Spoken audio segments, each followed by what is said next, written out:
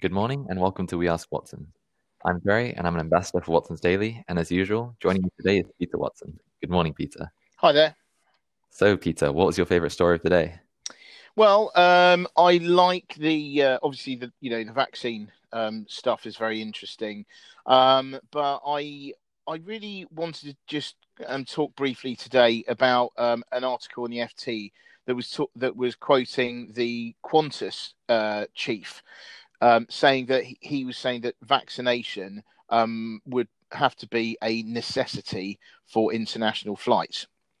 Now, I think that this is first. So, just taking this as the central thing I'm talking about today is that there is talk about using a digital health pass. The one that is quoted in there is backed by the World Economic Forum, and it's called Common Pass. And in that instance, you get a digital certificate is downloaded onto your mobile phone.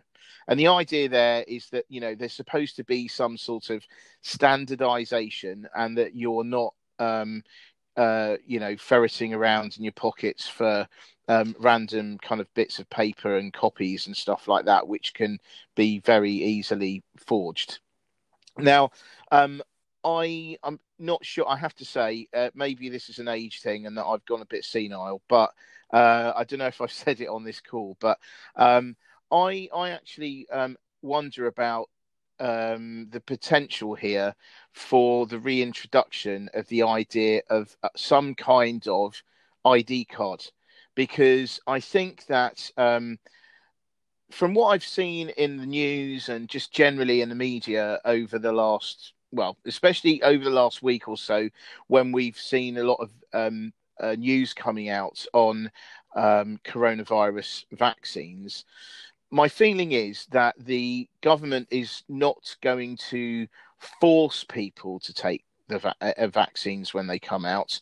But there are many ways that you can effectively force people to have vaccines without appearing to force them. So, for instance, you could use this. So to get a flight, as the Qantas guy said, to get a flight, you have to somehow prove that you've had a vaccine. But then I think that that could be widened to lots of things. You could say anywhere that involves going to places or attending events that involve lots of people in a crowded place. You could, I wonder whether you can have some sort of QR code or something on your phone.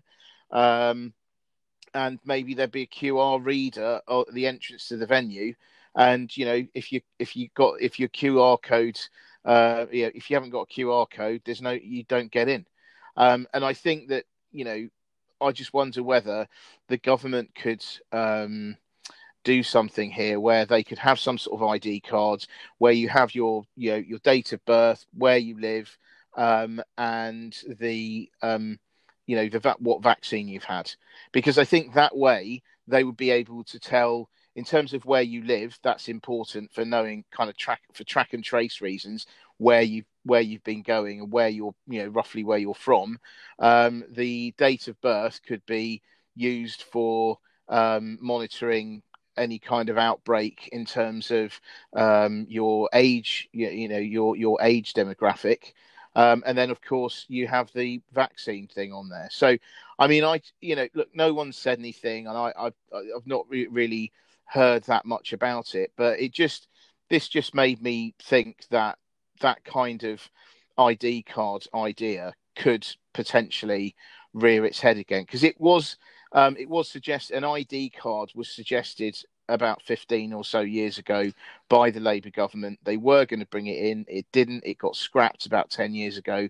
But I just wonder whether now would be a good time to reintroduce it potentially, and it could be quite useful. But also, it's going to be, people will obviously complain about it in terms of invasion of privacy and things. But then again, I think if if they have a card that enables them to go on flights and go to the pub and go to rock concerts and stuff, maybe people's resistance will will crumble. So I don't know, but I think it's a very interesting thing because, obviously we've got these vaccines at the moment, and it's just a question of, it's a question of what if we get them and they're good, how are we going to distribute them and how quickly are we going to do it?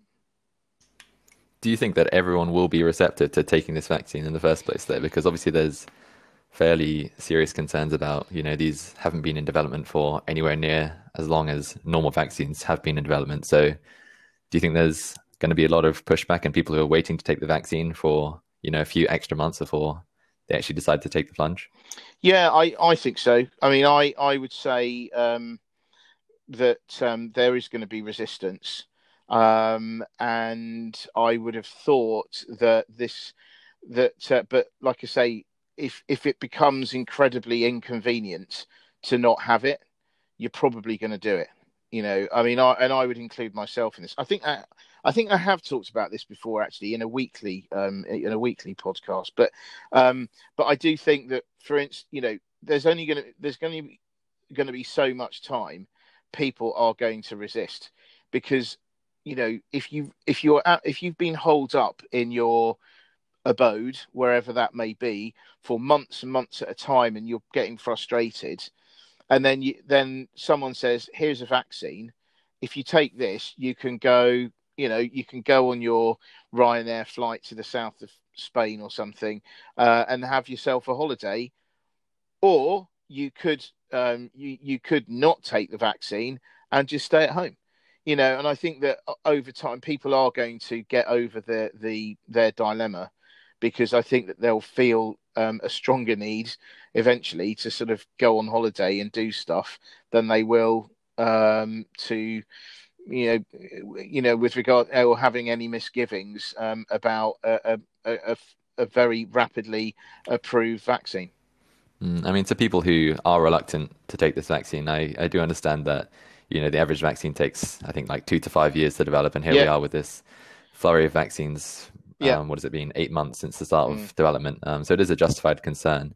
mm, But one point that I think is, I mean, it's fairly obvious, but it's something that I didn't really think about, is that the reason why these average vaccines take so long to develop is because these labs have to continuously apply for funding and check that they're not breaching any regulations and also find yeah, volunteers.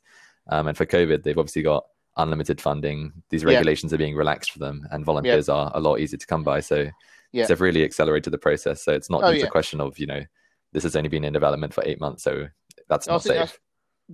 those are excellent points, and I would say that I would add to that technology obviously is always advancing. That's one thing, so that that can speed things up. But the other thing I would say is that all pharmaceuticals companies are all trying to do the same thing at the same time for the same virus. Um, so, uh, so I think that also that concentration of effort is also a factor in the accelerated development of this vaccine.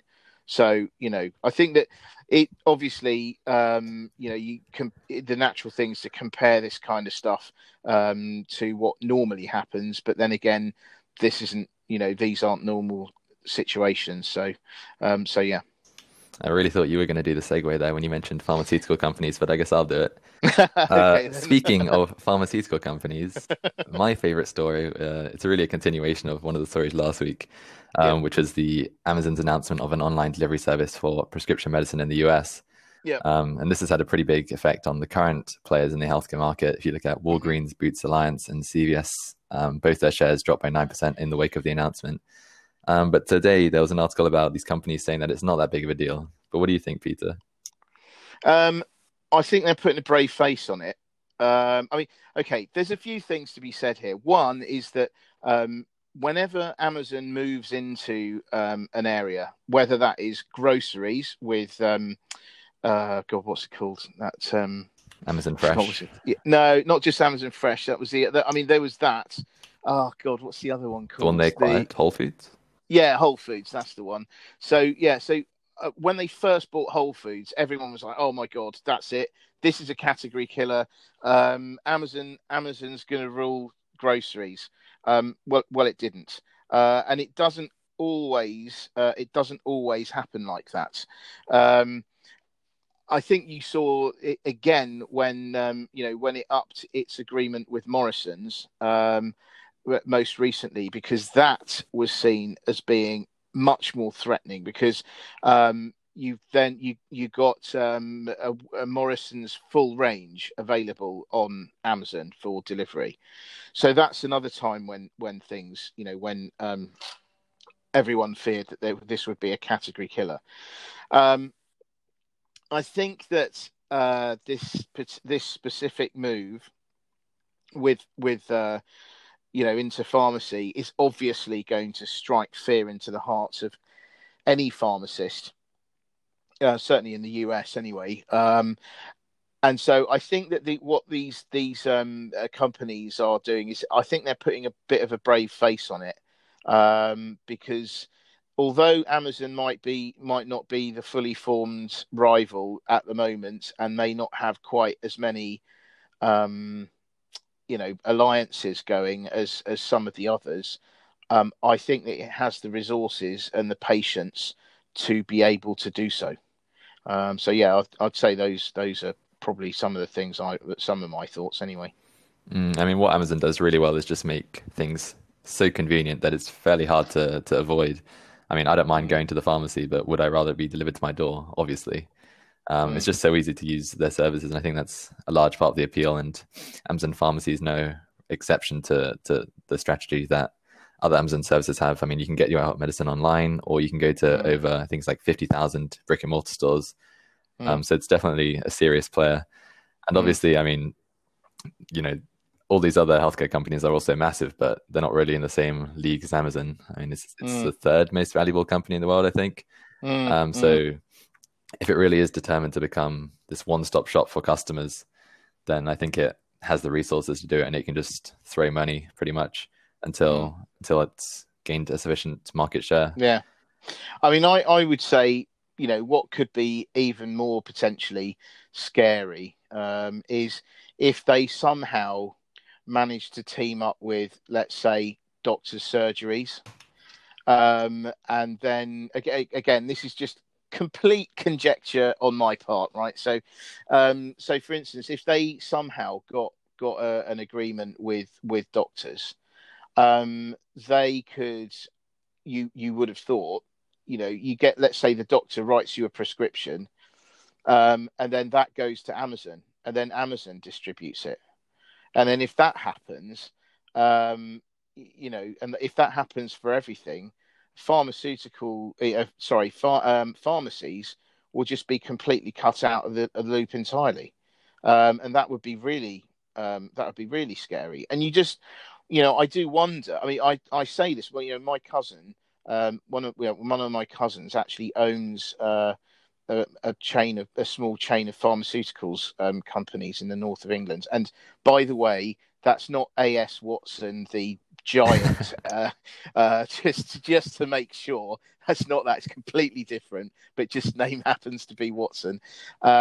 You'd think that those kinds of players should be very scared certainly if this comes over here, but those kinds of players will be completely cut out. And you do wonder whether that is Amazon's ultimate game, because if that happens, I mean, no one else is going to get a look in. I mean, one thing that I didn't think was interesting, which I hadn't heard about before, was that this isn't actually Amazon's first move into the pharmaceutical sector. Back in 2018, it acquired a company called PillPack, which also delivers prescriptions to patients' homes. And the effects are pretty much the same as what we're seeing now. Walgreens, Boots Alliance, and CVS both experienced a sharp fall in their share prices at that time. And you mentioned Whole Foods as well, where again all the big grocers, Walmart, Costco, they all suffered share price falls. But moving to the present, it does seem like these companies have largely recovered. So maybe these views that it's not such a big deal aren't completely unjustified. And in the article, the only argument that I did think was slightly convincing was that older people are obviously a large demographic when it comes to taking medication, and they might be loyal to local pharmacists because of it's just what they're comfortable with. In the FT article, one of the analysts said that for all the customers, going to the pharmacy is one of the highlights of their week, which I Yeah, mean that's like that's borderline offensive. yeah. So I wouldn't go that far. Um, No, I thought that as I agree with you. I was like, really?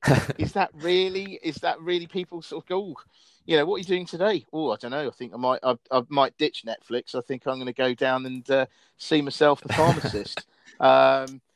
Yeah, it does sound, but look, I can understand that, there are people that would fall within that category, but I don't know. From my own experience, I find that the nearest for me in terms of GP is Boots, and every time I go to Boots for medicine, which isn't very very often, it's but whenever I do, it's always someone different anyway. So there's no. I have zero loyalty to that pharmacist because as I see it, it's just Boots. So in that sense, is it Boots? Is it Amazon? Brutally, I would say Amazon's fine. However, if there was, like my cousin, if he had a shop near here and he was doing that, obviously I'd feel loyalty to them. But I think the number of those kind of independent places where you would feel a loyalty to are fewer and far between versus what they used to be. I guess the only other consideration is that all the people are less likely to shop online anyway, so maybe that's a factor Mm. where they would just go to the local pharmacy instead of, looking it up online, which they maybe aren't that comfortable doing. Yeah, yeah. I mean, we'll. I think that's a fair point. And again, I say my mum doesn't have a mobile phone even, and her, my stepdad, they they avoid Amazon at all costs. They don't have an Amazon account. They never get anything from there. And I guess that they're part of a generation who may well be quite kind of similar to that, and so they would have an affinity. But like I say, I really think for the vast majority, you're getting medicine. It's not. I don't know. It just seems I don't know how much loyalty there is. I hope there is for the sake of pharmacies, but in reality, are people going to object to getting their stuff from Amazon or not? I mean, I thought it was a bit desperate of the guy. So this guy, the CFO of Walgreens Boots Alliance, said, when you want to go and get your COVID vaccination, are you going to call Amazon or are you going to call Walgreens or CVS? I mean, I thought that was very desperate. I almost felt like adding, or are you going to call Ghostbusters or whatever? At the end of that. But I just think that, yeah, I don't know. I felt that was a bit desperate of him to say that. But obviously time will tell. It may well. I think the main sort of limiting factor for Amazon will be if there is a limit, a limit on the types of drugs that they can deal in. Oh, God, I'm trying to not to talk about Amazon being a drug dealer, but what can they deal in? Are they restricted? If they aren't restricted, then that's a category killer. If they can only give you, stuff at the moment, which is what happens at the moment, stuff that you can pretty much buy over the counter for, most places, then it's not a threat. But like I say, if they can actually push to make that broader, then that will be a massive threat. Sounds good. Just one final thing that I wanted to get your view on. I read in a 2018 article that out of every $10 spent online in the US, $4 is spent on Amazon services. Do you have Yeah. any concerns about Amazon moving into every single sector and really becoming, $5, $6, $7 out of that 10? Yeah, I mean, I do, but interestingly, I wonder whether there will be once things do calm down. In terms of the coronavirus, I wonder whether people are going to really try very hard to shop as locally as they can to try and help the little guy. you know. And I think that there's a big appeal for it going on now because you often see on TV people saying, for God's sake, please don't go to Amazon. Please shop with us. We're local. We need it more than they do. And we give you better service and all this kind of stuff. And I wonder whether as we emerge from this and people get vaccinated, and crucially shops stay open, I think that maybe people will try harder to avoid Amazon. But it's difficult to say because it's so darn convenient. I mean, it has everything on there pretty much. And I certainly find myself when I shop online, if I see something, if I've got time and I see something on Amazon, I will usually try to find it elsewhere to see if I can get it elsewhere. But invariably, Amazon is kind of, is the place that you can get it, really. So it's very tricky. But I do think that the bigger Amazon gets, the more people are going to think, oh, do we want it to get bigger?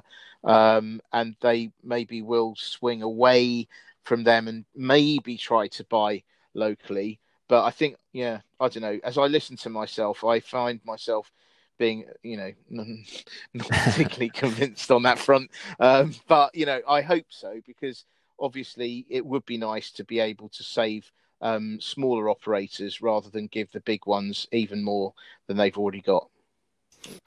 What do you think?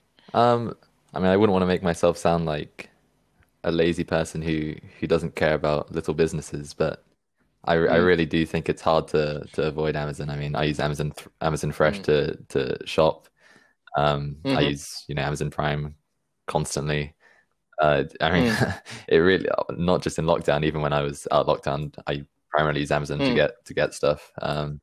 Yeah, it is very, very difficult to convince myself to put the needs of small businesses over my own. I mean, like I say, as I listen to myself say, trying to defend it, I'm thinking, I don't know. I think it's the convenience factor. But yeah, actually, just out of interest, how do you find Amazon Fresh? You're the only person I know that does that. What's your experience? What sort of stuff do you get from there? I mean, it's pretty ideal for just anything you can get at the supermarket on your weekly shop. The Morrisons, the partnership with Morrisons is also really great. I mean, I think they have like 2-hour delivery if you spend more than £40, which is, I mean, I don't know how they manage to do that, but it's probably the most convenient service provided by Amazon, I think. It's don't want to sound like an Amazon marketer, but I was just going to say, this episode of Watson's Daily is brought to you by Morrisons and Amazon. No, it's not. That's just joking. But anyway, yeah, interesting. Anyway, well, probably fuel for another discussion another day. But thanks very much for your time. Thanks for listening, everyone. The only thing I wanted to say, extra thing I wanted to say was, if you are a subscriber to Watson's Daily, and specifically a silver subscriber, there's going to be a new monthly competition coming up. I'm only going to do one this year because then we, going into December. But what the prize will be, I will help you. Basically, you will have sessions with me, three sessions in a very small group. So hopefully you will get a lot of value out of it. But anyway, there you go. There's more details to come. Thank you very much indeed, Jerry. It's great to talk to you as usual, and speak again tomorrow.